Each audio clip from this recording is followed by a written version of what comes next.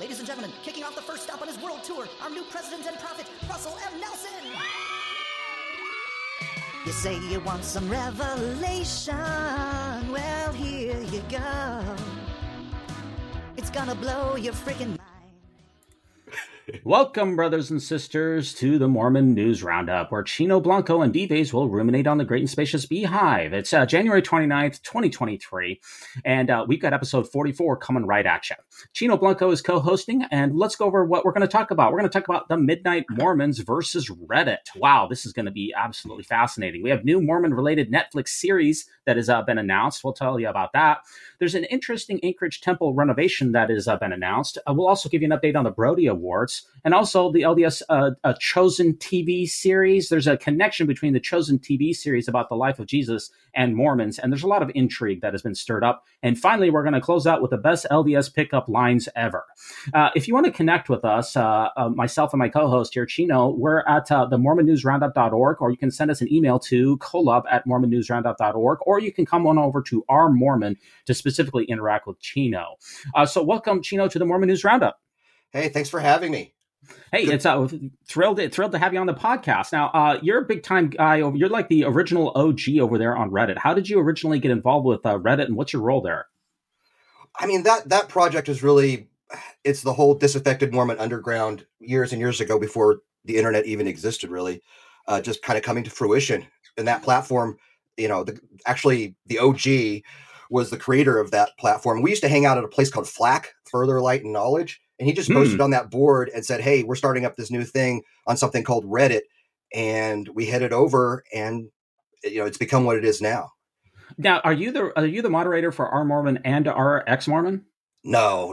Those, you know, I had originally been a moderator at Ex-Mormon and also a moderator at Our Mormon.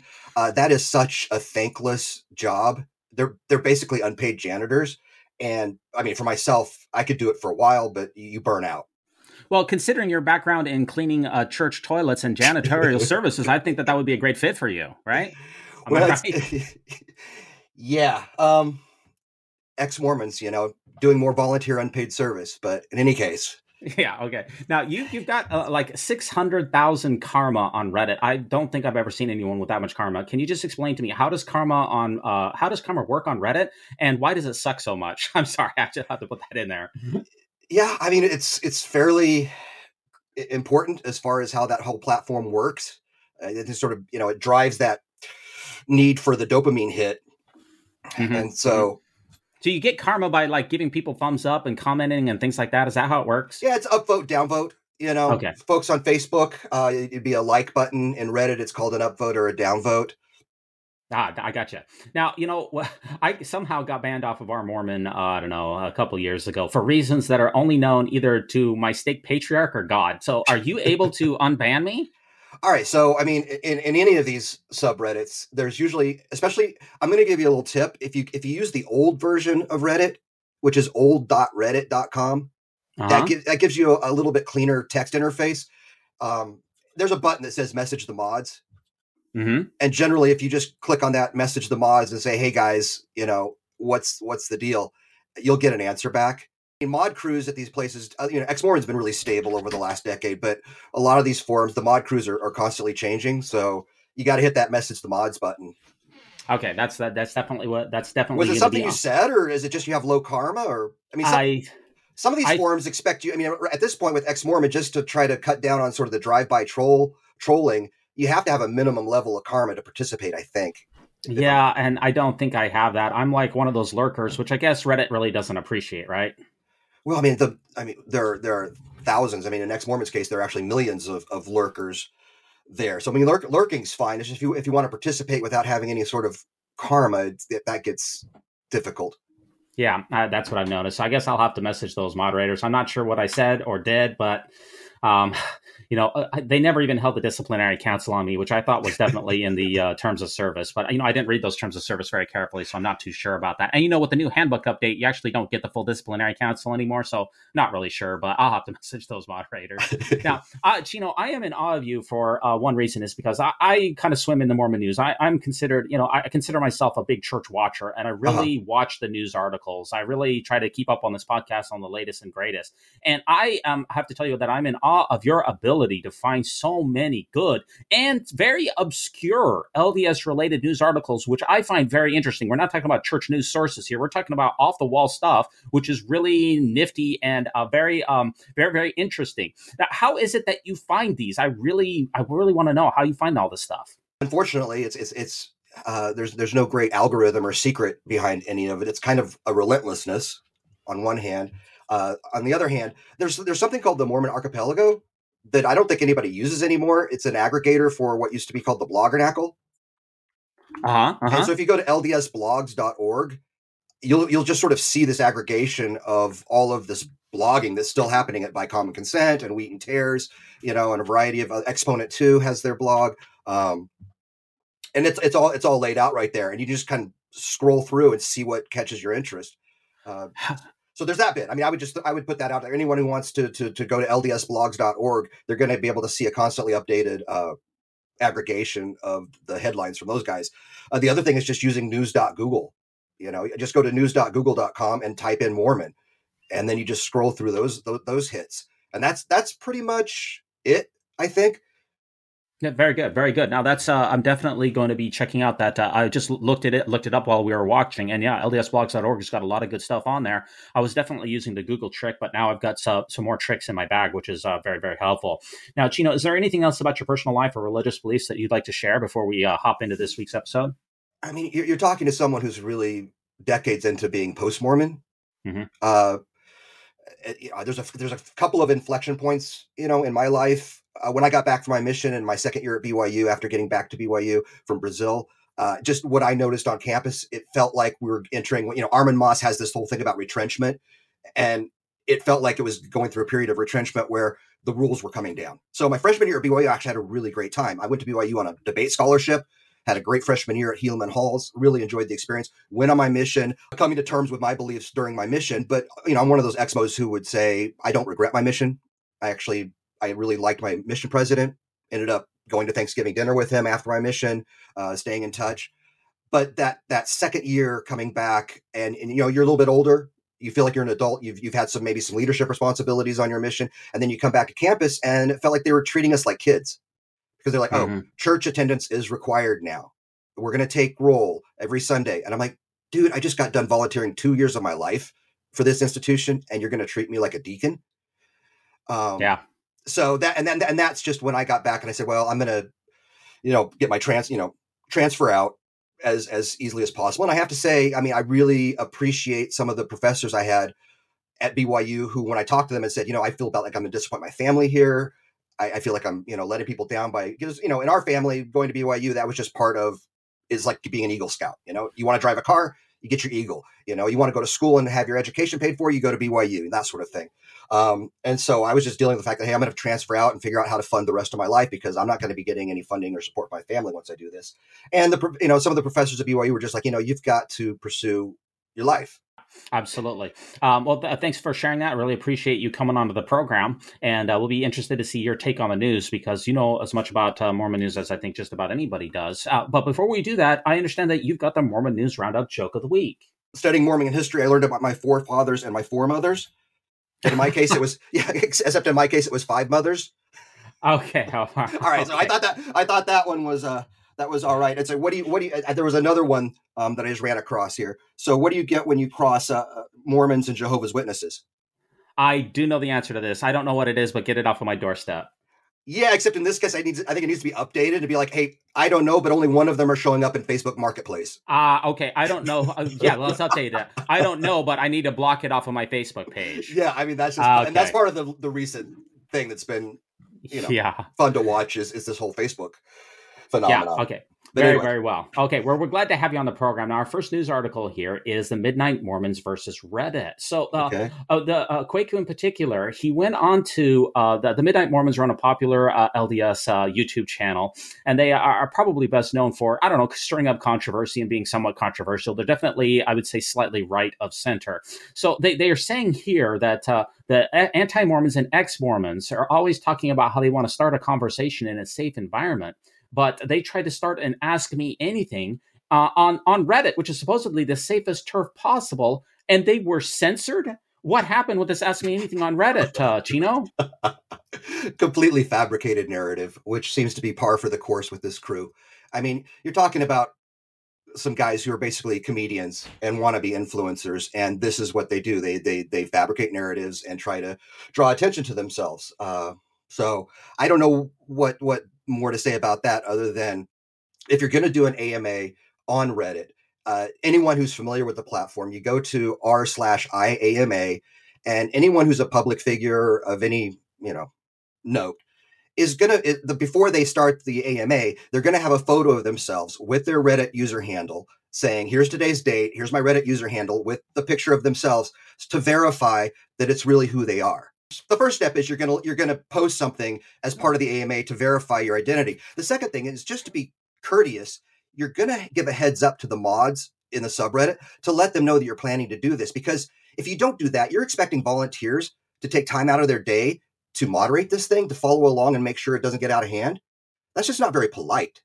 And so, I mean, there's just those two things. A, they don't seem to understand how the platform works. And B, they're kind of rude to show up with a Reddit account that has no karma, no history. It's a 1 month old, Kwaku showed up with a 1 month old account that had no history on it, saying, hey, I'm Kwaku, ask me anything. Well, how do we know? The famous line is on the internet, nobody knows you're a dog. Yeah. Right? So you're dealing with a fairly savvy audience at ex-Mormon who are internet people. And they're like, well, the first thing we need is some verification. So as far as all of that, that just seems like something they've completely fabricated on their side to draw attention to their project. It also seems like, their audience, you say they're popular, but in terms of traffic, that Reddit post, any post about Midnight Mormons on either R Mormon or RX Mormon is actually getting more eyeballs than any of their YouTube content. So I understand sort of the logic of why they're trying to antagonize Reddit.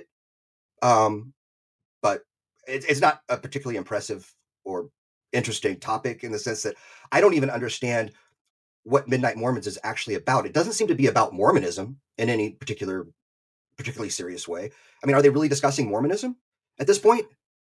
Well, they have a wide variety of issues that they discuss, but I think what you're saying here is that, I can't go onto Reddit and say I'm President Obama or something like that and say, ask me anything, and then pose as a public figure. There has to be some kind of a verification so that the ask me anything has some kind of a legitimacy, and they didn't do the necessary steps. Well, and this is just learning how to be an adult on Reddit. The antics, because it doesn't take a very long time to think through how this would work. So what if it wasn't Kwaku? What if someone came on posing as Kwaku and said, ask me anything, and then proceeded to just make a complete ass of himself, as a kind of hit? That is the kind of trolling that happens on the internet. And by not just taking it up front as, oh, you claim to be Kwaku, so let's pretend that you are, that's actually a courtesy to Kwaku and these guys. That's a courtesy to anyone who would want to do a legitimate AMA, is expecting some verification. Would you want someone who's not you, claiming to be you, on the internet doing an AMA on Reddit? Probably not.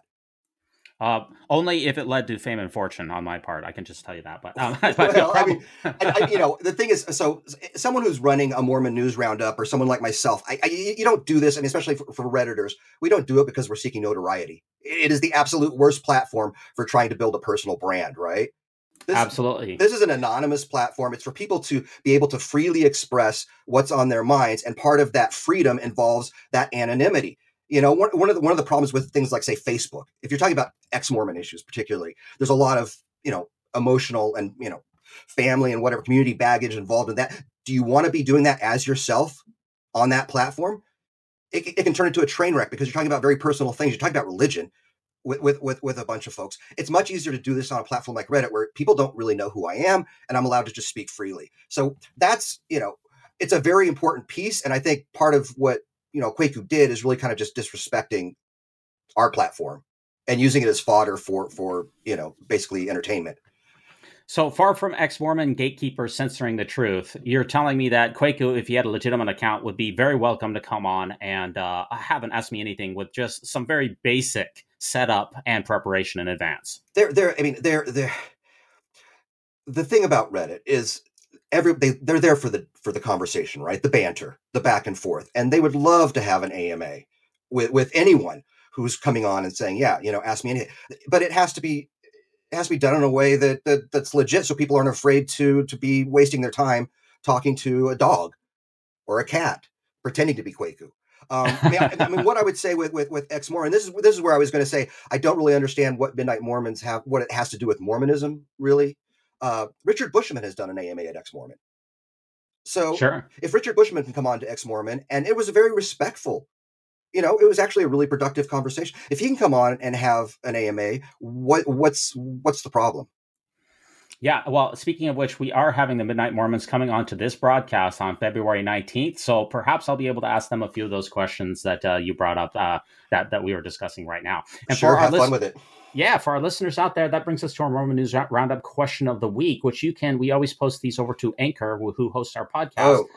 If you come over to Anchor, you can interact with us on the Mormon News Roundup question of the week, which is, how do you feel about this week's Midnight Mormons Ask Me Anything Reddit drama? If you come on over to Anchor, you can interact with us on that. Now, our next article here is regarding the Brodie Awards, which we've covered before. It's time to vote for the 2022 Brodie Awards. And the Brodie Awards, what are the Brodie Awards, Chino? Well, that was really, this is going back to that Bloggernacle, an era, a decade plus prior to Reddit and all of this, when blogging was kind of the thing. By common consent and some other blogs, they were really the Bloggernacle. And, the folks who run the Bloggernacle were very clear that people like me were not welcome to receive awards. They had something called the Niblets that was awarding, say, some of the best content that was produced during the year for the Bloggernacle. And the guys who had started by common consent came out very clearly and said, well, we don't Exmos like Shanson or Chino. The folks from Main Street Plaza was the group blog that we were at. And it's very much an Exmo / atheist kind of hangout. But, we're pretty high level content. But you've been nominated yourself. So for the Brodies, go over a number of different awards here. There's different categories. There's Best LDS Interest Site, Best LDS Website, a Best Podcast, Best LDS Interest Video Channel, Best LDS Interest Blog or Column. And then you've been nominated, Chino, for Best Redditor or Satire Subreddit. How do you feel about that? That was really a joke entry, to be honest, because the whole point of that, if you look at that category, do you notice our horse? Yeah. So to actually have any of these categories be open for voting, you have to have at least 3 or 4 nominees, right? Mm-hmm. But just frankly, our horse is the most hilarious Reddit subreddit parody of the last few years. And so we had to throw some nominees in there just to have the voting going on. So I'm trying to remember who nominated me for that, but I'm not going to win. Our horse is running away with that one. And rightly so. Have you seen that subreddit? No, I haven't. Oh, it's hilarious. Okay, so it's hilarious and it's a quick laugh out loud. So it's mocking the idea of horses in the Book of Mormon with tapers. Is that the basic idea here? Or basically, anyone who clicks over to our horse is just going to see thousands of posts of taper photos. Okay. And people wandering in, going, "Say, I thought this was about horses." And how did they manage to get that domain or that extension? Well, that's the not so secret piece of Reddit that's kind of fun. Is it's not that hard to register these domains. For example, like American Prime. We're going to talk about American Primeval later, right? Well, I've gone ahead and just registered American Primeval, and eventually I'll get some guys who like moderating subreddits about TV series, and they'll come in and set up episode discussions and all of that. We did the same thing for Under the Banner, Mormon No More, any of these sort of Netflix or streaming series that come on with Mormon topics. I tend to hop in and grab that subreddit and then work with other guys who enjoy doing TV commentary to build up a little community where people can talk about the episodes. So on Reddit, just FYI, it's pretty easy. If you're interested in a certain area, you generally can search and see if that name's available and then just grab it for yourself. And it's a first come, first serve thing. Yeah. Oh, that kind of reminds me that the church was one of the first ones to grab Mormon.org. It's kind of like a first come, first serve. Yeah, And I we mean, Church covered. News. I own Church News on Reddit. Like nobody cares, but I mean, that's mine.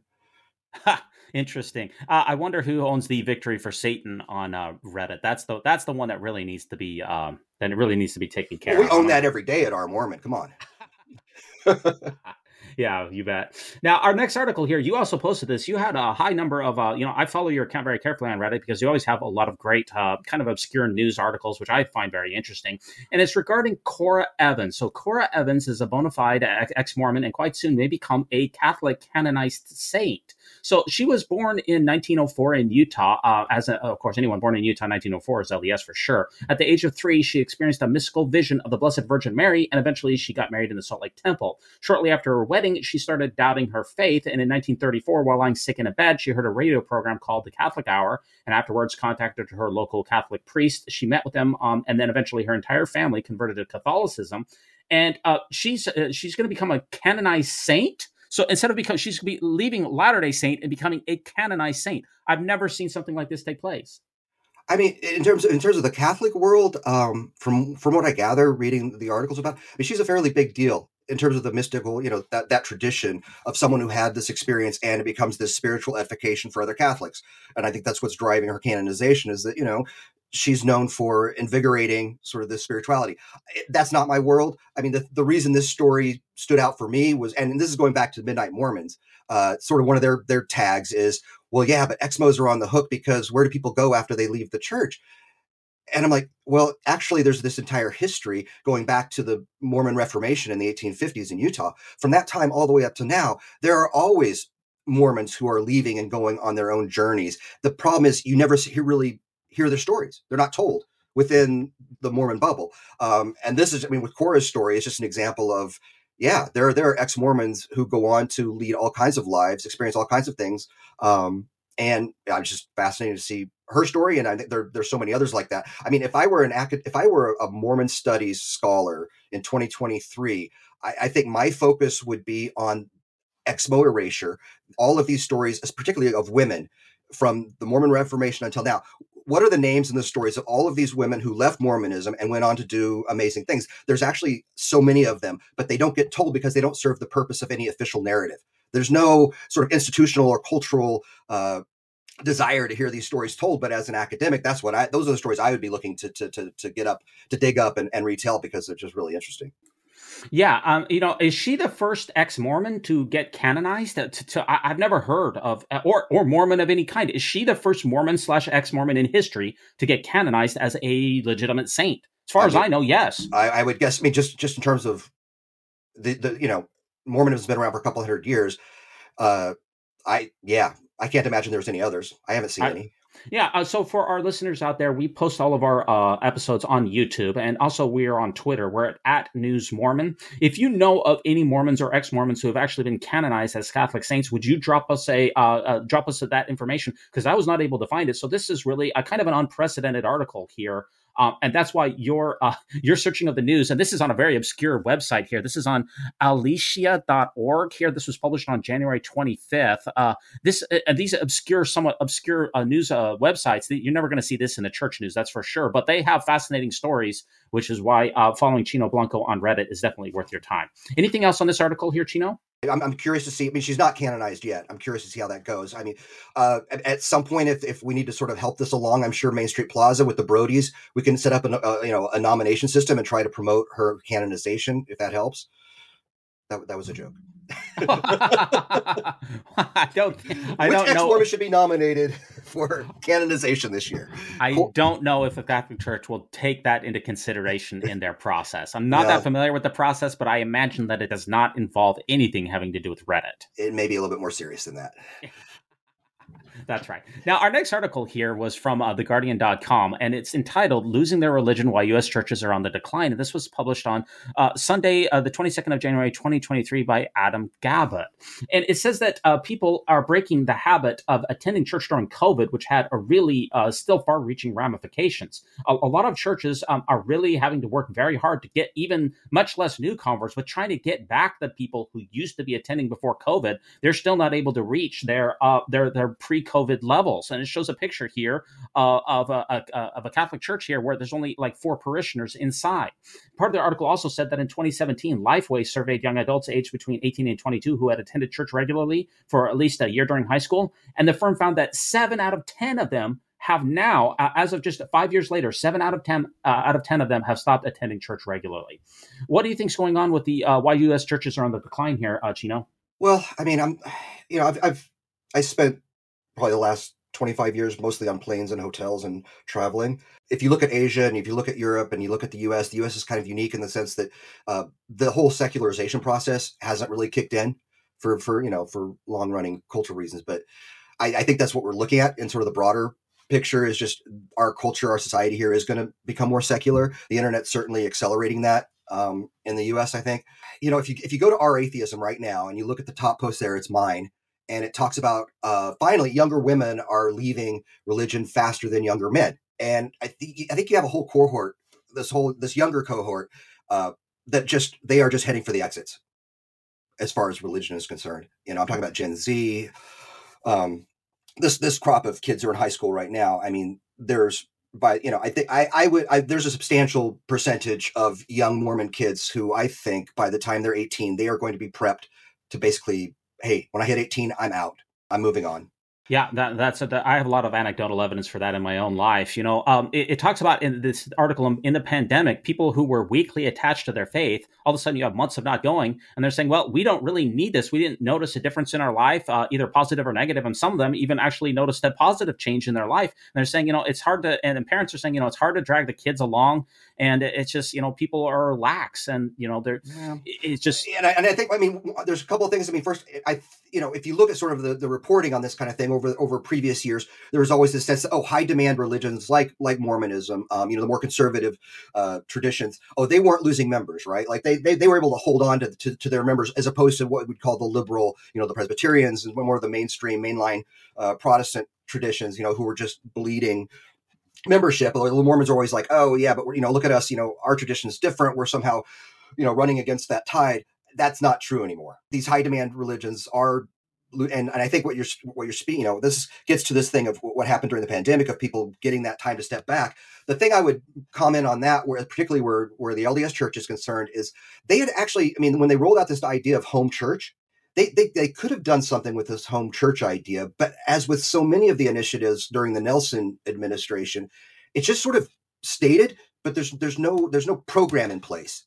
It's almost like, we want to talk about home church, but we're not going to give you any of the materials or the tools to actually create home church. And it seems like a missed opportunity. And at this point, the horse is out of the barn, and I don't think these folks are coming back. And I don't think home church is ever going to become a thing. I don't know if that answers, wasn't the Come Follow Me program was kind of a try at bolstering the home church, the Come Follow Me program. You would know that better than I am. I do not have my finger on the pulse of what that lived experience of Mormonism is right now. I just read online. What you're saying is what I'm seeing anecdotally online. It's just that pandemic, that disconnect. All of a sudden, folks were like, "Yeah, you know what? What is this doing? And what is it doing in my life?" And I would just say, for someone who's a bit older, I just remember a Mormonism where we had road shows and Boy Scouts, and there was scripture chase even. Stake dances. There was just this whole sort of and Wednesday nights were a fun time. So you had Wednesdays, Saturdays, and Sundays that you're doing things at church that weren't just talking about bearing your testimony. Yeah. And it feels like the whole Mormon experience, from what I can gather, particularly under the Nelsons, is just, let's reduce it all down to like repeating our oaths of loyalty to this thing, as opposed to making the experience interesting and invigorating. Yeah, and in fact, the church has also gotten rid of the pageants, in addition to the road shows, in addition to the Boy Scouts, in addition to a lot of the other things that really, gave people meaning, or were very, even before the 3-hour block was instituted in 1980, church used to take place. The elders quorum was during the week. Primary was during the week. And only on Sunday did you come together for the big meeting in the sacrament. So it was a much larger part of your life. And it was much more, rich and diverse in experience than kind of the one size fits all cookie cutter approach that we have now. In fact, just a couple of weeks ago, President Nelson, he took the unprecedented step of saying that in the second hour of church, that it will now begin with a prayer, when before it was not beginning with a prayer. So we're seeing a very centralized top-down approach that, doesn't resonate with a lot of people. Yeah, and I mean, and this is something, just in terms of my own personal interests, I'll just say I've never been that interested in what you'd call Mormon apologetics. I guess that's why I'm so confounded by what Midnight Mormons tries to do, which is it an apologetic debate? Endlessly discussing the theology to me is less interesting than the sociological aspects. I mean, to me, it's the sociology of what's happening. It's what, what are people getting out of their lived experience of being Mormons, and what's the institution doing to sort of promote, you know, an interesting lived experience, as opposed to these endless debates over things like Elijah and Elias. I mean, and this is, and you look at that RFM debate with Midnight Mormons, and I would have to say, like, and that's, I applaud what RFM and, those sort of, like, they're sort of the counter apologetics that come from the Exmo side. That's all fun. It's just not my world. It's not a world that I'll ever be that interested in. I'm much more interested in what you do in terms of just, hey, here's the headlines, here's what's happening, and a lot of, like, news reporting is more sociological. It's more, hey, this is something that was, Nelson announced that we're going to have these prayers before these meetings. What does that actually even mean? How is that a news item? How is that contributing to the experience? Absolutely. Yeah. We don't, I'm not really qualified to really get into all of the LDS truth claims. There's a lot of people this is a well-trod path that thousands and billions of electrons have really been burned up on it. And there's much smarter people than me who can talk about church history, church theology, and can debate endlessly debate, as you said, these church truth claims. Yeah. And then there's absolutely no resolution that comes to really, it still continues even today. So I'm much more interested in the headlines and the sociological aspect, as you said. And I think maybe that's why we are long lost kindred spirits. I'm just going to. Well, I mean, halfway through my mission, I mean, one of the things that happened to me was I was like, I don't really care if the church is true at this point. I just want to know if it can do good. If I stop worrying about it being true, can I worry about it being good? And I was fortunate enough to be a branch president, and I felt like what we were doing in the programs that we were doing in our branch, I loved the experience of helping families and helping people come together on Sunday and have an experience that maybe help them have a better week, a place for them to bring their kids, and somebody's there to help them watch their kids so they can have an hour with adults and talk about, issues in their lives, learn a spiritual lesson, in addition to Saturdays having some sports, some dances, having all of just creating, a healthy, wholesome environment for families. And that was, my frustration after that was I moved on from being branch president, and talking to some of the area authorities in Latin America. They were just still focused on baptisms and conversion and that aspect. And I was like, guys, it's about retention, and it's about using your networks that you have with your families that are already members and building out from those so that you have strong wards and branches, not going out and getting random people from door knocking that burns out the local leadership because they're having to welcome 10 or 12 strangers every month into a branch. We're burning our people out. I mean, the whole system was just broken, but nobody in leadership wanted to listen to that because it's a top-down organization. They don't want to hear what some young, 20-year-old AP in Brazil has to say. They think they've got it figured out. Yeah, and then the difficulty, the missionaries bring those converts into the ward house, and then the retention is basically put onto the membership, which obviously rises up to the top of that. That was the key insight in Brazil, is that we had set up a system that structurally was pitting the missionaries against the local leadership. Exactly. Just burnout. Yeah, because the local leadership actually has no ability to really stop a baptism because they're not involved with the baptismal process. The interviews for new converts are done by missionaries and or the mission presidency. And therefore, there was a lot of trepidation, in my mission from local congregations would say, are you sure that these folks are really ready? I mean, they've come to church one time. They seem, I don't know, a lot of new converts are, quite frankly, they are very flighty, and they're somewhat like a Martin Harris. They're a little bit fickle. They can jump from religion to religion. And that's why the retention is so poor. So there's just there's a lot of conflict in between that, Yep. Preach it. Yeah. Okay. So, hey, our next article here is I found very interesting, and it's from the Church News itself, newsroom.churchofjesuschrist.org. And this was put out on the 23rd of January, 2023. And this was Anchorage, Alaska Temple to be reconstructed. Now, this is, and when they say reconstructed on this one, they mean really, really reconstructed, torn all the way down to the foundation, completely leveled, and moved to a different location on the same plot. So it's going to be in the same spot. Now, the new temple will be built at the same time. So the existing temple will be on the same plot. And in the meantime, across the parking lot, you will see a new temple that will be rising. So for a brief period of time, there will actually be two temples on the same plot. which is I think it's very interesting to me to see. I don't think we've ever seen something quite like this in the past. Now, this is only, from my understanding, this is only the third temple that will be completely rebuilt. We have the Nauvoo temple, which was, it was basically abandoned by most of the saints when Brigham Branch went west, and it was abandoned like in 1845-ish, that time frame. Then it was eventually hit by a tornado a short time later, and then they just burned it down because they didn't want it to be turned up. They tried to sell the Nauvoo temple, but nobody really wanted it. They tried to sell it to the Catholic Church, but nobody really wanted the building. Anyway, it got burned down. So that temple had to be reconstructed. And the Samoa temple, I think back in the 90s, I want to say in the mid 90s, it caught fire and burned all the way to the ground. And they had to totally reconstruct that temple as well. So this is only the third temple, which is going to be completely reconstructed from the ground up. Now, this Anchorage Temple is only the second small Hinckley temple. So President Hinckley back in the 90s, he really pioneered the idea of these small temples, which are less than 10,000 square feet. And this is only the second one that was ever dedicated back in the 90s after the Monticello, Utah temple. Now, a couple of other things about this article, which I find interesting. So anytime that a small temple is built, there's always a stake center on the property as well for meetings and things of that nature.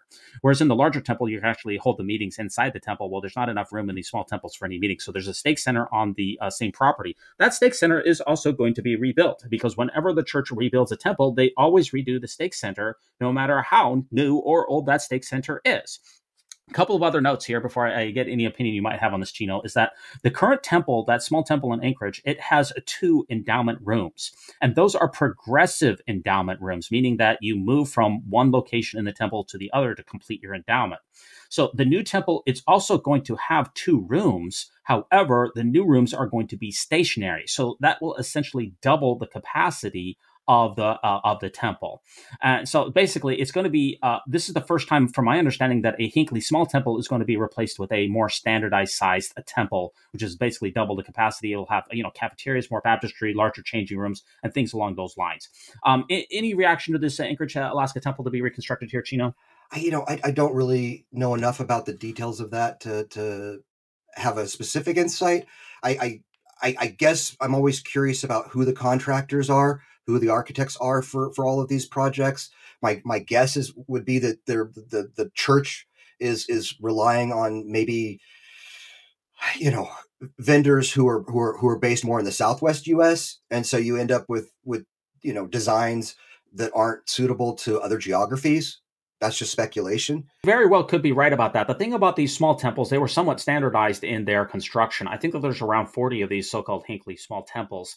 And the problem that a lot of them immediately started encountering problems. In fact, a number of them have been basically torn down all the way to basically like the studs, not to the foundation, but to the stud level, because they were susceptible to a mold infection and other architectural defects. In fact, I saw an article that there was a small Hinckley temple somewhere in the southeast. I want to say it was in Georgia. I'm not sure about that, but that only 4 years after it opened, it had to be closed for renovations because of poor construction methodologies and mold issues. So these smallish temples were supposed to save a lot of money, but in a lot of ways, it seems anecdotally that they have that they've cost a lot of money. Anecdotally, that's what I see on Reddit are people from people who are in the Bible Belt, who are down south where it's a little more humid, talking about this phenomenon of the mold and all of that. So it sounds like something went wrong there. Just recently there was another news item. I think in the New Canaan, Connecticut area, there a new meeting house is going up, and there was some conflict with the local board as far as approving the design. And I just popped in to see who the architects were, and sure enough, they're based out of Arizona. So you've got an Arizona-based crew going out to Connecticut trying to, get this design approved, which is orthogonal to what we're talking about. I probably the main thing for me that I'm curious as an Exmo is just if you've ever read Damon Smith's book called The Book of Mammon.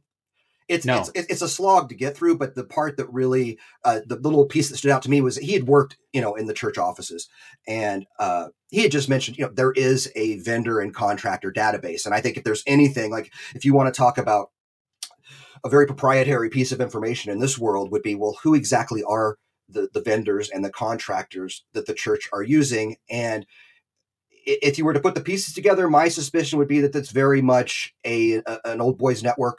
It's very much, similar to the way general authorities, if you look at all the family relationships there, I would expect to see that emulated in their contractor network, that it's all a friends and family network. And so when these temples have to be renovated or torn down or whatever, nobody's really feeling any pain because that network is just benefiting. They're feeding at the trough, and there's certainly plenty of funding there. A few years earlier, people would have just speculated about, things like the Ensign Peak Advisors Fund. Well, we don't have to speculate anymore. We know the investments are there. We can see their portfolio. They're reporting quarterly on those, and it's one thing we can't see yet is who are they contracting? Who are they hiring to do all of this construction work? And when Nelson talks about 300, this whole thing of temple building, it just, to me, as an ex-Mormon, I just look at that sort of askance as, well, sure. If you've ever seen was it a Netflix series called Ozark? He's running these invoices through a legit construction firm, right? And that's just, I'm calling this in from Chicago, where this, this kind of thing is just infamous. We know how these projects work and who's getting paid and all of that. So, I don't want to, it's speculation on my part, but that's just from Damon's book. That's the piece that stood out. Is just there is a vendor contractor database that I would love to get eyes on, just to see what that network of relationships is there. Well, I'm sure that someday it will be made public. Exactly. Anything, there's the leaks that have come. Everything that we've learned really of substance about the church has come from leaks, and there's eventually going to be somebody who's high up in the construction management department at the church who leaks it, or they could be inadvertently leaked. So it's only going to be a matter of time until we know the answers, and which always begs the question, well, why not just if it's only a matter of time until we know everything, why not just get out in front of it and let everybody know everything now? It seems so much better to do it that way. Now, you talked about these temples running afoul of codes, and the Orem Temple, for instance, that was announced, I don't know, about 3 years ago. The Orem City Council tweeted out afterwards that the church made no coordination whatsoever with the Orem City Council, letting them know that there would be a giant temple right off the freeway in Orem, and Orem is not an anomaly. Here we have our next article here, which is in Heber, the church has announced a temple, and the church has applied to change the Wasatch County dark sky rules. So a lot of these temples are illuminated almost all the time, some of them even around the clock. And Heber Valley is a very provincial and somewhat of a quaint location. And so they have light ordinances that would prevent this temple from being illuminated in the way that the church wants. So they have gone ahead and petitioned to change the Wasatch County code, the outdoor lighting code, so that it can be illuminated and shined as much as the church wants. Any reaction to this article here, Chino? I mean, that's just, to me, that feels true to form for the institutional church. That's disappointing. I think the logic behind dark sky rules is pretty obvious to most people. Asking for an exception to that, I feel, sends, it's the wrong message at the wrong time, but it's the least surprising piece of news this week, I would guess. There's, Heber has very restrictive dark sky rules, but Salt Lake County and Davis County and things like that, they have very lenient rules so that the temples like Draper and Bountiful, they can be illuminated not just until 10 o'clock p.m. and starting up again at 5:30 a.m., but these temples are illuminated round the clock. And there was a Reddit post here that showed the brightness of the Bountiful Temple just a few days ago at 1:30 in the morning. It is illuminated at a level that is truly tremendous. It's like you could see it from the space station. They are really, really bright. Just a lot of light pollution that comes from these particular temples. And somebody, again, on Reddit made a joke that says, what do you get when you cross light pollution and secret doctrine? And the answer is spiritual cataracts. So that's a small joke there. Anything else on these temples and what's going on with temples this week here, Chino? No, I mean, I think when you're talking about, I thought it was interesting when you mentioned sort of the conflict between, say, local boards, local zoning boards, or what have you, and folks on the church payroll who are pushing these projects through. I mean, the complaint seems to go back to this sense of Mormon entitlement or LDS entitlement in these discussions, and it just reminds me of that whole fabricated Reddit brouhaha with Midnight Mormons. I mean, the whole problem was this sense of entitlement of coming in and saying like, oh, I don't need to know the rules, or the rules don't apply to me. I'm just going to show up and expect people to catch up with my, obliviousness.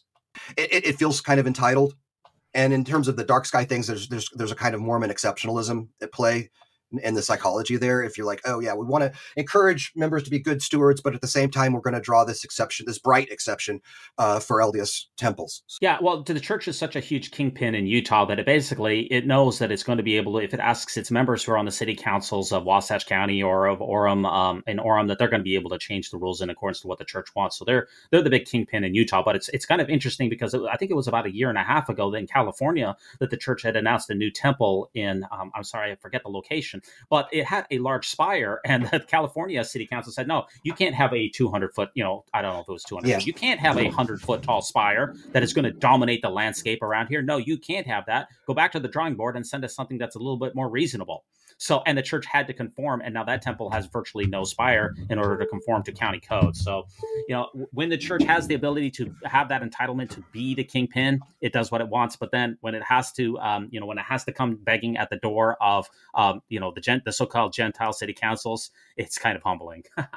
So, hey, our next article here is and you posted this, Chino. It's the Netflix American Primeval. Is it Primal or Primeval? Mormon Revenant. Primeval, yeah. So what's going on with that? Well, it looks like, and this is something I think is just coming out of production, and there's not a lot of information yet. But just in terms of the blurbs that I've seen, it looks really interesting. I mean, it's playing into it looks a little bit different than the true crime genre. That there's so many examples of sort of Mormon themes in the true crime genre recently. This looks more like they're calling it the Mormon Revenant. This idea of this, this movement west, and then telling some of those stories, but from a different point of view, not from say a faithful point of view, but from the point of view of say the women who were along for that ride, and some of the violence involved in all of that. And I think I have not read, Jim Bridger, I think, had some conflict with Brigham Young. And I think there was like a conflict between Bridger and the Mormons generally on the frontier. And I think they're maybe exploring that a bit, just the conflict between say your Mormon settlers and the others who were on that frontier. The character's name is Abish. Is that how you say the one of the three unique Mormon names for women? Now, according to the pronunciation guide in the Book of Mormon, it's Abish, but the pronunciation guide in the Book of Mormon, in my opinion, means absolutely nothing because we don't really know how these names were supposed to have been. How do we know that they're supposed to be pronounced the way that they are? Joseph Smith said the words Moroni. He said the word Nephi. I really doubt that he ever said the word Abish. So the idea that we know how to pronounce these is kind of a fairy tale. But sorry, that's a tangent. Well, that's okay. But I thought it was an interesting clue. I mean, if someone's if the writer is giving a character the name of Abish, somebody has done some homework. Yeah, so in the series here, it's Sarah Leon will play Abish, a Mormon woman not content with being seen as the property of her husband, Jacob. Mm-hmm. So Jacob Pratt here, Dane DeHaan is going to portray Jacob Pratt. That's a good Mormon name, Pratt. He's going to be a Mormon leading his family across the frontier to join other settlers in Utah. And so this is going to be a 6-episode miniseries, which is described here, I've got the quote, as a raw, adventurous exploration of the birth of the American West. So do you think this is going to kind of be in the vein of Under the Banner of Heaven? Do you think it's going to have the same kind of play as Under the Banner of Heaven? I mean, it sounds like it's more in the vein of Yellowstone or those kinds of things, right? Right, sort of like the neo-Western that as I was saying, I don't think it's the true crime genre. I think it's going more to, this new Western, which, I like Westerns, so I'm going to be watching it for sure. I'm definitely more of a Clint Eastwood guy than a true crimes guy on a personal level. So I'll be tuning in. They're going to try to tell this story, in the way that the Revenant was told, which I love the Revenant. So it's kind of like Yellowstone meets the Revenant meets Brigham Young. Well, I was just going to say how there have been some really, really poorly made hit pieces. If you want to talk about what was the one that John Voight was in that was about Brigham Young and the move west and all of that. But anyway, it was just terrible. Like as an ex-Mormon, you're just embarrassed that someone would. It's similar. Some of these hit pieces in terms of some of the earlier efforts. As an ex-Mormon, was like, the only time I get defensive of the Mormon culture or the LDS Church institutionally is when these sort of evangelical Christian attacks. I just looked that up. September Dawn. Oh, September Dawn. Yeah, it's terrible, right? Like, oh my gosh. Yeah. It's like a 16% rating on Rotten Tomatoes. So hopefully we're going to get something a little bit better than that. This is like a little higher quality piece of content than that. So. Yeah, it should be really good. And that does, you also posted something about how, is this going to feed into the media depictions of Mormons? That is the tropes. Is this going to feed into the tropes, or will this run counterculture to the tropes? Is this series going to be an example of othering, or is it going to be more inclusive? What is your take? Whenever anything like this is announced, I'm sure that the usual suspects are sharpening their pencils to write another piece about, oh, this is, religious bigotry is alive and well in the U.S. and the Mormons are the only ones who are sort of allowed to be pilloried in this way, and I don't think that that's what's happening. I think what's happening is that you have a lot of untold stories particularly because if you look at the official LDS narrative during that period, its focus is so singular that you really lose sight of the stories of the ex-Mormons, or the ones who left the church, or the women who, like, what was the actual lived experience for women who were not on board with the program after a couple of years of experiencing polygamy or the move west or any of this. Are their stories allowed to be told? Is it bigotry to explore those stories? Come on. I mean, that's what I'm waiting for. James Fallows and the Atlantic have a long-standing, great relationship with the Mormons, with the LDS Church, and guys that I respect. But the idea of trying to frame, cultural critiques as bigotry, it fell flat when McKay Coppins tried to do it, and I expect there's going to be other attempts that are going to fall flat as well. It seems like one of the only genres that really gets a lot of eyeballs when it comes to Mormon media is true crime. We had Mark Hoffman's story last year. We had Under the Banner of Heaven. And that's what I wonder, is this going to be in the same mold as the things that seem to have a lot of eyeballs? I don't think so. I mean, if you look at that, I mean, that genre is kind of, and there's more. I mean, a Friend of the Family was on Peacock. I mean, it just goes on and on if you want to start exploring this. I mean, I think the Lori Vallow case is going to drive, Sins of My Mother, I think was yes, Sins of My Mother. That's right. Yeah, and you look at the pushback I would give in some of the criticism of how Mormonism is exploited for the true crime genre is that these things actually happened. Lori and Chad, they're real. If you look at southern Utah, some of these small towns, the culture in some of those small towns is real. Nobody's inventing the sort of pressure cooker, patriarchal sort of sometimes batshit insane culture that exists in the rural parts of the Mormon corridor. Yeah, Lori Vallow, her thing is going to go to trial. Her case is going to go to trial this year. And that is going to be a huge Mormon media event. That is going to be a feeding frenzy, because it really is going to combine everything that the media loves about Mormons. They're strange. Right. They're dangerous. Uh-huh. They're psychopathic. This is going to be a feeding frenzy, and all the sides, are going to be lined up, ready to, with the knives sharpened. It's going to be fascinating. I cannot wait until this trial kicks off for the Lori Vallow and Chad Daybell. I think it'd be a good opportunity. I mean, I'm fine with those who want to draw finer distinctions between what Chad and Lori were involved in and say like the mainstream theology or the mainstream church. I think that's has to be done. I mean, that's fine.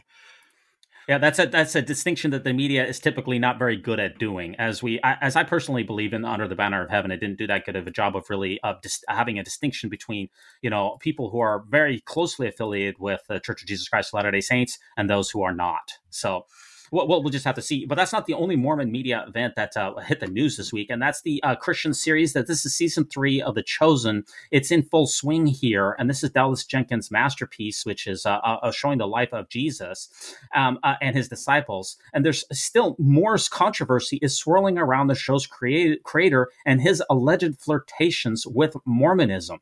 And Dallas Jenkins, in the article, he referred to Mormons as his brothers and sisters and noted that we all love the same Jesus. Pardon me, Chino, this is a controversial statement. Help me out here. Well, in terms of from the Christian perspective, particularly the kind of perspective that would be the audience for The Chosen, the theological differences are real. Their view of Jesus theologically is different from the theological view that Mormons hold. I'm a bystander in all of this, in the sense that this would be a drama that I have no dog in that fight. It's just interesting, and it's kind of inevitable. I mean, they produced The Chosen in Utah, right? I mean, yeah, at the Motion Picture Studio South, which is down there by it's just south of Payson. They have a huge complex that's built up there so that they can shoot all of the church movies, and they have a rather large size village there, which can be conveniently used for either depictions in Palestine or depictions in Zarahemla. It's kind of a one-size-fits-all sort of thing. And yes, The Chosen was shot there. And for a lot of evangelicals, anything having to do with BYU or Mormonism at all, that's a big problem. It's kind of funny, Chino. I went and Googled Dallas Jenkins, and I said, is Dallas Jenkins, and then Google will fill in the, possible, it'll fill in the suggestions on what people... Yeah, the prompt. And guess what the number one prompt is? Is Dallas Jenkins a Mormon? So people are very confused about the evangelicals. Speaking of dogs, you said that when he says that we love the same Jesus, that's kind of a dog whistle for evangelicals because they don't think that Mormons and evangelicals worship the same Jesus. So there's always controversy around this. I would say the one thing that I maybe have a little bit of personal take on this is that I didn't grow up in Utah. Moving to Utah to BYU was moving to a new place for us. I mean, I grew up in the Bible Belt. For those of us who are like from the South or in the Bible Belt, they're very aware that Mormonism is on the agenda as far as the anti-cult. We have in Mormonism, you have these sort of like growing up, we had firesides where you would get sort of like minor Mormon celebrities would come through and do a fireside for the youth, right? And just, have some fun with that. I mean, the equivalent of that on the evangelical side in a non-denominational church is they'll have guys come through and do a presentation on, why Mormonism is a cult. There's a circuit for that. There are guys who, that's their bread and butter is putting on these presentations to these congregations. So it's very much, if you're from the Bible Belt, you've grown up hearing about how, and being given the reasons why theologically Mormonism is a cult and why the Jesus is different. I think that's why it takes Mormons in the Mormon corridor. They may be a little bit shocked by that because they don't understand that's actually happening. Like that's a reality that's happening. That's, all these evangelicals, they were raised being taught this. It would be just like Mormons who were raised reading Bruce R. McConkie's Mormon Doctrine. We're very aware of what's said in that book. It would be very surprising if anyone outside of Mormonism were to flip through that and read some of those nuggets. Absolutely. I mean, if you think back to the Godmakers, Ed Decker, Dave Hunt, they basically made a cottage industry of going around showing their movie to evangelical congregations and then selling their books afterwards. And that's where you get Jeremiah Films from, by the way, as well. So, yeah, I mean, that industry. You also have the Mormonism Research Ministry, which still does that today, and a lot of other organizations which really line up on this. So, yeah, you're absolutely right about that. I would like to see the Mormons and the Christians have more. I mean, this is a conversation for them to have. It's got nothing to do with anything I'm interested in, but certainly the more that they can talk, I mean, that kind of collaboration for the Chosen in Utah and all of that, and the conversation, because they need to have the conversation at some point. Otherwise, you're going to have another couple decades of Christians calling Mormons cultists and Mormons being surprised that Christians don't accept their view of Jesus theologically.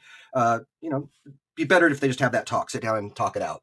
Well, the church is really loath to really partner with a lot of other religions in some of these religious councils and other types of events like that. They're really not a part of any other, the Baptists have a big convention that they participate in, and a lot of different churches who have lots of different theological difference, they get together and try to, they try to worship God in their own way. The church does not really want to be a part of any other religious organization that I'm aware of. And that there certainly does the church no favors in building bridges to evangelicals or anybody else for that matter.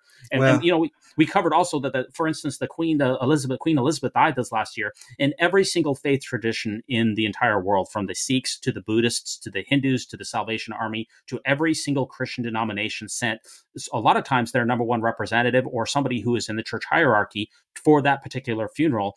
And the church didn't send, not only did Russell M. Nelson not go, the church didn't even send a representative for something as seemingly banal as the Queen's passing. The church does not want to be a part of other religions because the church really holds itself apart from all other religions and says, we're not like you, we are special. So that makes it difficult to really, be brothers and sisters under heaven, shall I say. It's interesting. One of the, just circling back to one of the earlier themes. This is getting back to Midnight Mormons, unfortunately.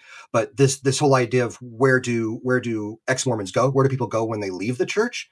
I mean, one of the best kept secrets is that, I don't know today in 2023 if it's the case, but over the last few decades, the traffic between the Southern Baptist Convention and Mormonism, that's where a lot of ex-Mormons were going. They were going to the Southern Baptists. I live on Reddit, so there's a certain, self-selected group that we imagine ex-Mormons being just like everyone who's on Reddit. But the reality is there's a huge chunk of former Mormons who are attending church with the Southern Baptists now.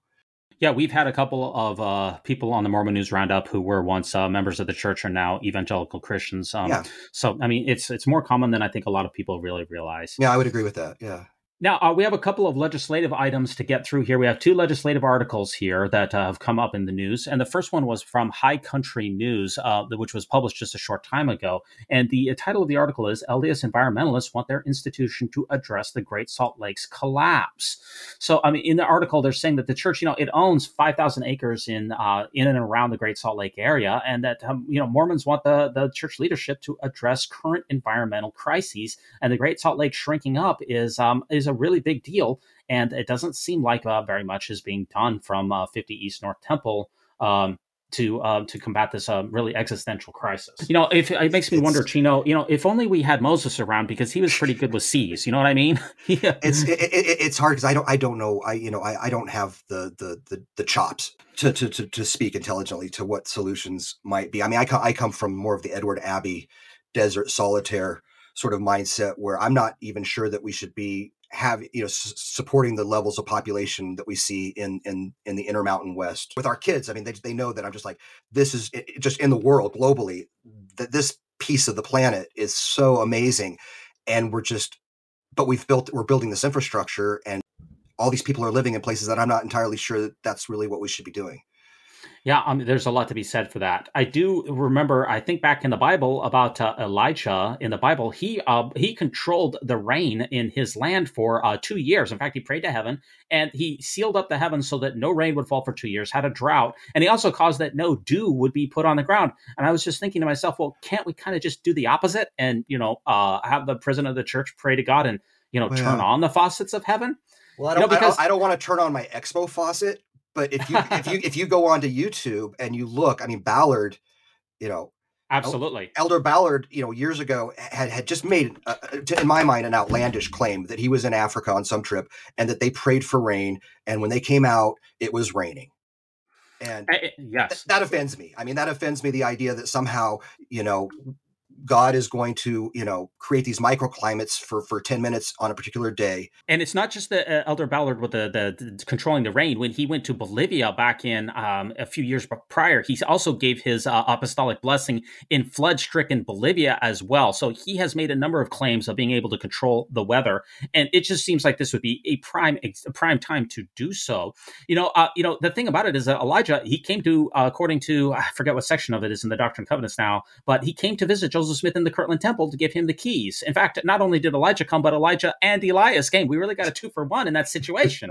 You would think that would be double the power. And those keys and power are still retained by the president of the church today. This seems like a great time to use it. If they've mastered the quantum mechanics of making that happen back in Kirtland, you would think they'd be able to master the technology necessary to refill the Great Salt Lake. One would imagine. Now we read in the Bible that Adam and Eve, they were supposed to, and in the Temple Endowment movie, they were given dominion over the fish of the sea, the flocks of the air, etc. And I just wonder, what does being a good steward of the earth look like from the Church of Jesus Christ of Latter-day Saints perspective?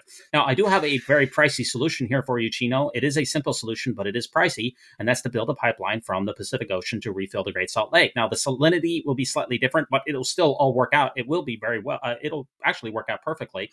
If you refill the Great Salt Lake to its maximum level, then when it evaporates, that evaporation will then go into the Colorado River, a tributary watershed, and it will refill Las Vegas, Fort Lake Powell, Lake Mead, all the way down to California. All of those situations that you talked about where people probably shouldn't be living. My brother lives in Las Vegas, for instance. It's really not a great place for people.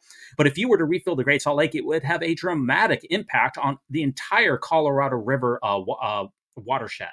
And that can easily be done. The only cost is it costs about $10 million a mile to build a pipeline like that to pump that water. So it's about 2,000 miles. So it would cost about $2 billion. Does the church have that kind of cash on hand, Chino? If the stock filings are to be believed, which I think they are, you would think so. Absolutely. It seems like it'd just be shifting something from one column to the other, maybe move some of that Tesla investment over into something else. Yeah, it owns $1 billion in 3 different. It owns $1 billion of stock in 3 different companies, according to the Ensign Peak disclosures. It owns $1 billion in 3 different companies. I think it's GE, it might be Tesla, and Apple stock. Let's just liquidate those, build this pipeline, and fix the problem that really the Mormons themselves were really the ones who caused this problem of moving out there. So if we caused the problem, let's just go ahead and fix it. It's a simple solution. rather expensive, and maybe even the state of Utah could chip in some dollars. I do have a very simple solution for that. Let me just, I was looking this up this week, and there was an article here by Stephen Snow of the 70 in 2018, who talked about the moral imperative of environmental stewardship. And he said that climate change is real, and it's our responsibility as stewards to do what we can to limit the damage done to God's creation. And I just think, well, what has the church done to limit the damage done to God's creation? Well, the only thing that I can really think of is in June of 2022, the church released a statement encouraging water conservation, saying that it was going to turn off during this drought in Utah the watering to the lawns and to the temples and things like that, which seemed like a really good step forward in being good stewards. The only problem is that Axios later, about 6 months later, went and surveyed those chapels in the Salt Lake and Utah areas, and it turns out that almost none of them had the water turned off, and only one temple went brown. The church has said that we should be good stewards. It has the capability of doing it. It's tried to make steps forward and going brown, but it hasn't delivered in anything related to climate. That may be related to sort of what the demographics are of the core membership in the West in the church. I don't know. I'm not there, so I don't know how much resistance there is to trying to make progress on this issue. My sense, just watching Utah politics from the outside, is that there are a huge number of bad takes. Like, it just seems like it's just a relentless parade of bad takes as far as solutions for this go in terms of what's being discussed locally. I mean, the pipeline thing, I wouldn't, that's really interesting. I mean, I'm always, I look back and I think, if you think about the Civil Conservation Corps, if you think about some of the sort of the moments in U.S. history where we animated the population, got people excited about this idea of going out and doing big, bold projects, I don't know that I don't see any political will on that level in 2023 in Utah. All I see in Utah in 2023 is you try to drive through St. George and the traffic is worse than Chicago. Yeah, that's absolutely right. I think that what you said is right about the appetite being very low for this. And one of the reasons is that the church really has an apocalyptic mindset, meaning that Jesus is always supposed to be coming very soon. Joseph Smith said it, Lorenzo Snow says it, and it's still echoed today. If Jesus is coming soon for the second coming, then there's really no impetus or reason to take care of our planet and be good stewards, because the world is going to be ending. That's the problem with being good stewards. If you have an apocalyptic mindset, those two things are totally antagonistic. What was the church's number one legislative priority last year? It definitely wasn't climate change. What do you think that it was, Chino? Oh, are you talking about the dog and pony show around marriage equality? Yes, the Marriage for All Act. Yes, right. The marriage and so-called gay rights. Uh-huh. That is the church's legislative priority, and what they put all of their focus and things like that into, not climate change. There's also another article here. This is only this isn't the only article that is legislative, and that's 5 bills that were Utah lawmakers have brought up in this last session here. This was posted on January 17th, 2023 by ABC.com. There's a new bill that's been introduced in Utah from Angela Romero's bill, HB 115. And what is that bill going to do, Chino? Well, I mean, that would simply be striking language from an existing clause that exempts clergy from reporting. Right. Yeah. Remove that. So clergy in Utah, if someone comes into a clergy in Utah, confesses that they've had child abuse or that they're currently engaged in child abuse and or neglect of the members of their own family or someone else, if you report that to your bishop under current Utah law, that bishop is in no way, shape, or form required to report that to law enforcement. HB 115 is going to remove that exemption and say that clergy members will be just like social workers, counselors, teachers, and members of law enforcement, that you will be required to report that to law enforcement if you have credible allegations or a confession of child abuse. What do you think is going to happen with this bill, Chino? Well, I mean, I think it's actually a fairly modest proposal in terms of what it does. It's simply striking language. It's probably DOA in terms of where it's going to go. And I think that the giveaway there is that and that's part of why I posted this link. I mean, it was the only news coverage I'd seen about the bill. And I know that just anecdotally on the ex-Mormon Reddit, people were asking, like, what can we do, to sort of front and center to help foreground, improvements in clergy reporting of child sexual abuse. And I said, well, you can look at this bill.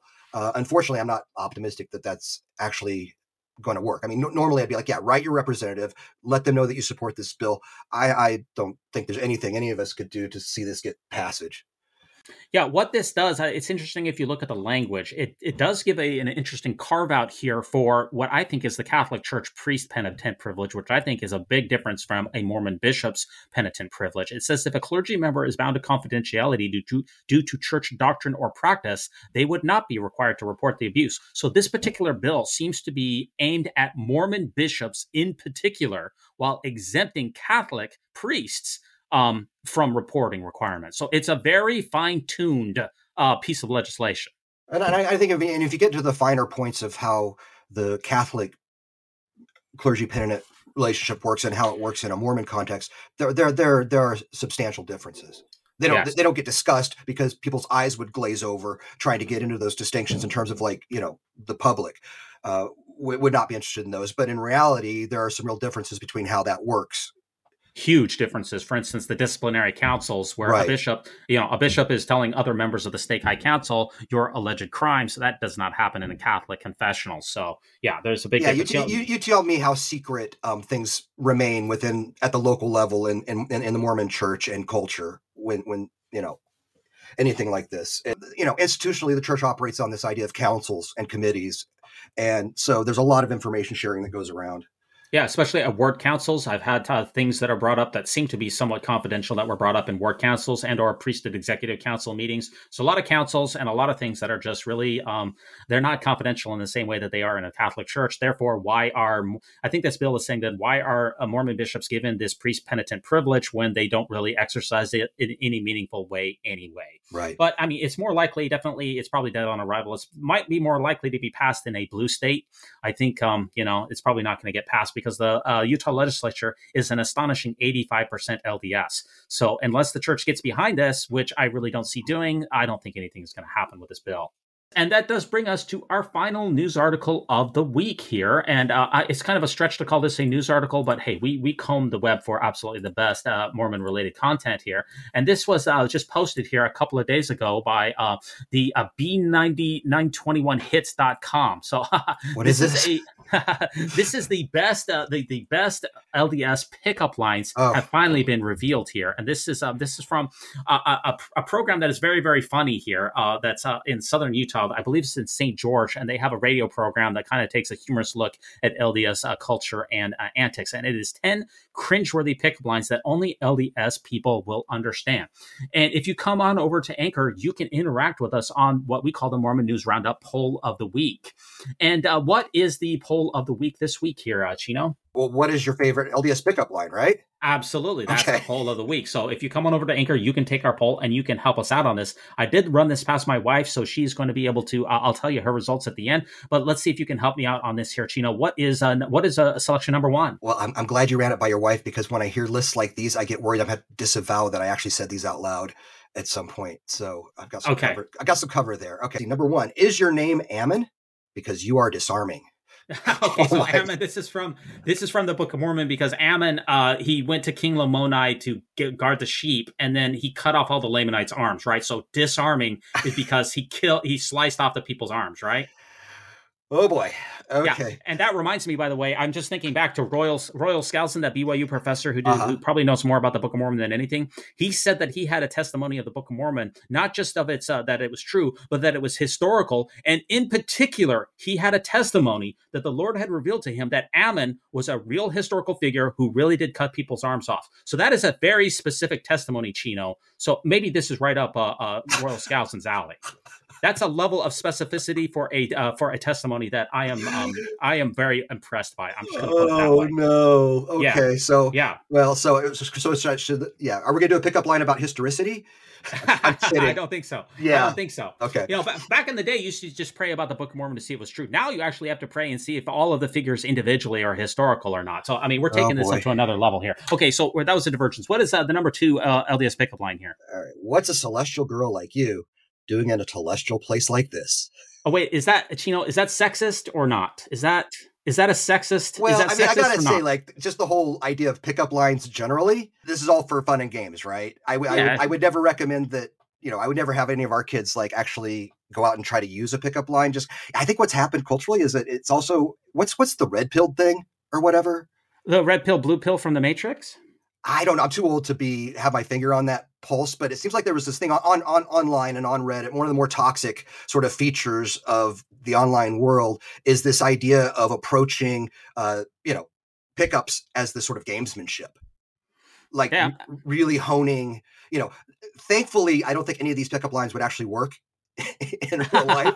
So we're safe there. We've got the caveat that these are actually probably absolutely useless to actually working as a pickup line. I'm not familiar enough with it, but that's certainly something that is out there. I don't think that these pickup lines are going to work for me. I don't know if they'll work for our listeners. Well, wait a second. But I'm seeing number 3 here. You had some qualms about Under the Banner of Heaven, right? Okay, what is number 3 then? Do you hold the priesthood? Would you like to? Oh boy, I thought see that's kind of gross. But I thought that got incorporated into a scene in Under the Banner. Did it? I don't remember that one. Yeah. I can't remember that one, but the number 4 one was my wife's favorite one. I'm not saying that my wife approves these. I'm not saying I approve these pickup lines. We're just reporting the news, Chino. We're not endorsing the news. No, you're making news now, though. We're making news now. Okay. What about number 4? You want me to read that? Okay. My body is a temple, and your smile is the recommend. If that was all that it took, I tell you, I would be going into the temple a lot more often if that's all I needed. My personal favorite is number 5, so maybe you can share that one. Oh, okay. I was reading in the book of Numbers, and I realized I didn't have yours. See, I like that because that shows that you're a devoted and devout person. It's just for me, that's my favorite because I'm kind of an obscure person like that. Now, only a Latter-day Saint definitely will get number 6. What is it? I had to shake your hand to see if you were an angel. Okay, now, if you're not a Mormon, you probably don't get that joke, but what is the joke that goes behind that? That was the operating instructions from way back in the day, right? Like the way to tell the difference between, you'd be able to explain this better than me at this point, probably. But there's definitely this whole Mormon lore that comes from, I think, the early years, right? Was it Joseph Smith?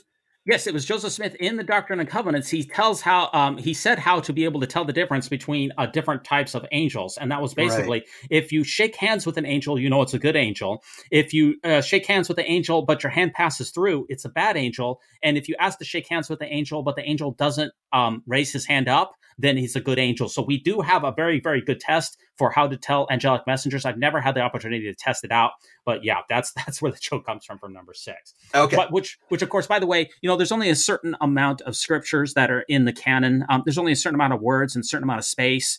And I just wonder that the Lord of all creation is going to tell us a very obscure test for angelic ministrations. But, maybe he could have just said something as simple as boil your water. I don't know. There's only a certain amount of words that you have. It just seems like that was a little bit of a waste. But hey, what do I know? Maybe I haven't dealt with as many angels as I should have. Our final poll of the week here, favorite LDS pickup line is number 7. You work out because it looks like you nourish and strengthen your body. Oh my gosh! Yeah, is that sexist or is that a good pickup line? Is it good or is it not? Is it a good pickup line? Well, maybe I've been conditioned by too many years on Reddit, but like if a woman posts, if a woman posts a selfie on RX Mormon, for example, right? You would want to be very careful about making drive-by comments about her physical appearance, and for good reason, right?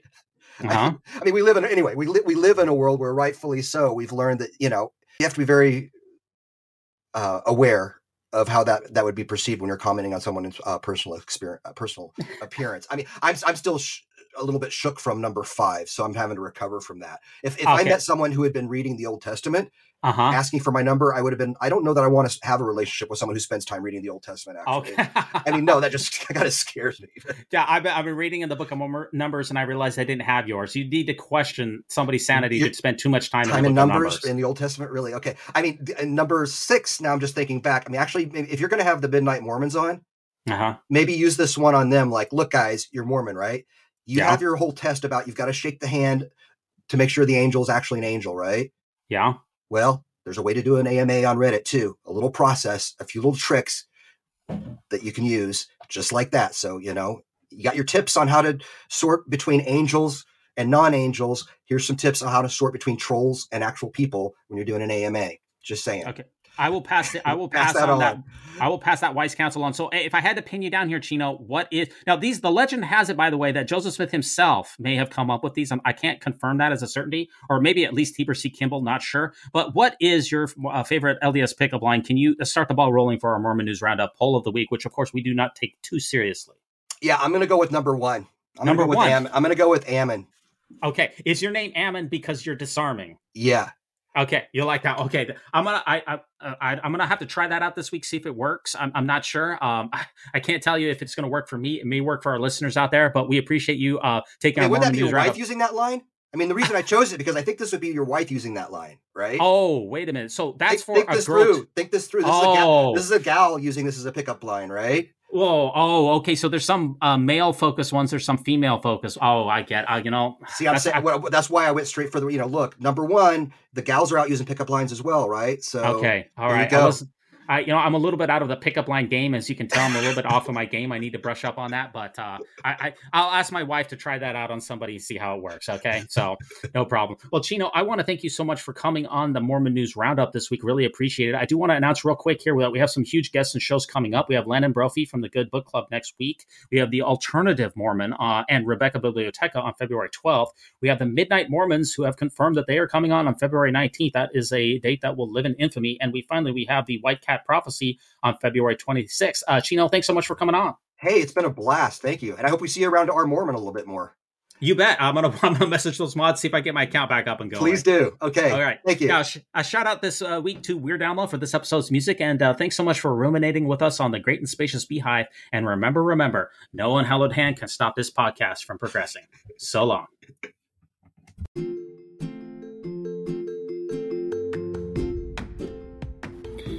Hey there, brothers and sisters. Thanks for listening to the Mormon News Roundup. And if you are enjoying this show, please consider making a donation. Patreon makes an important contribution to helping us ruminate on the Great and Spacious Beehive here. So thanks so much to everyone for supporting us on patreon.com.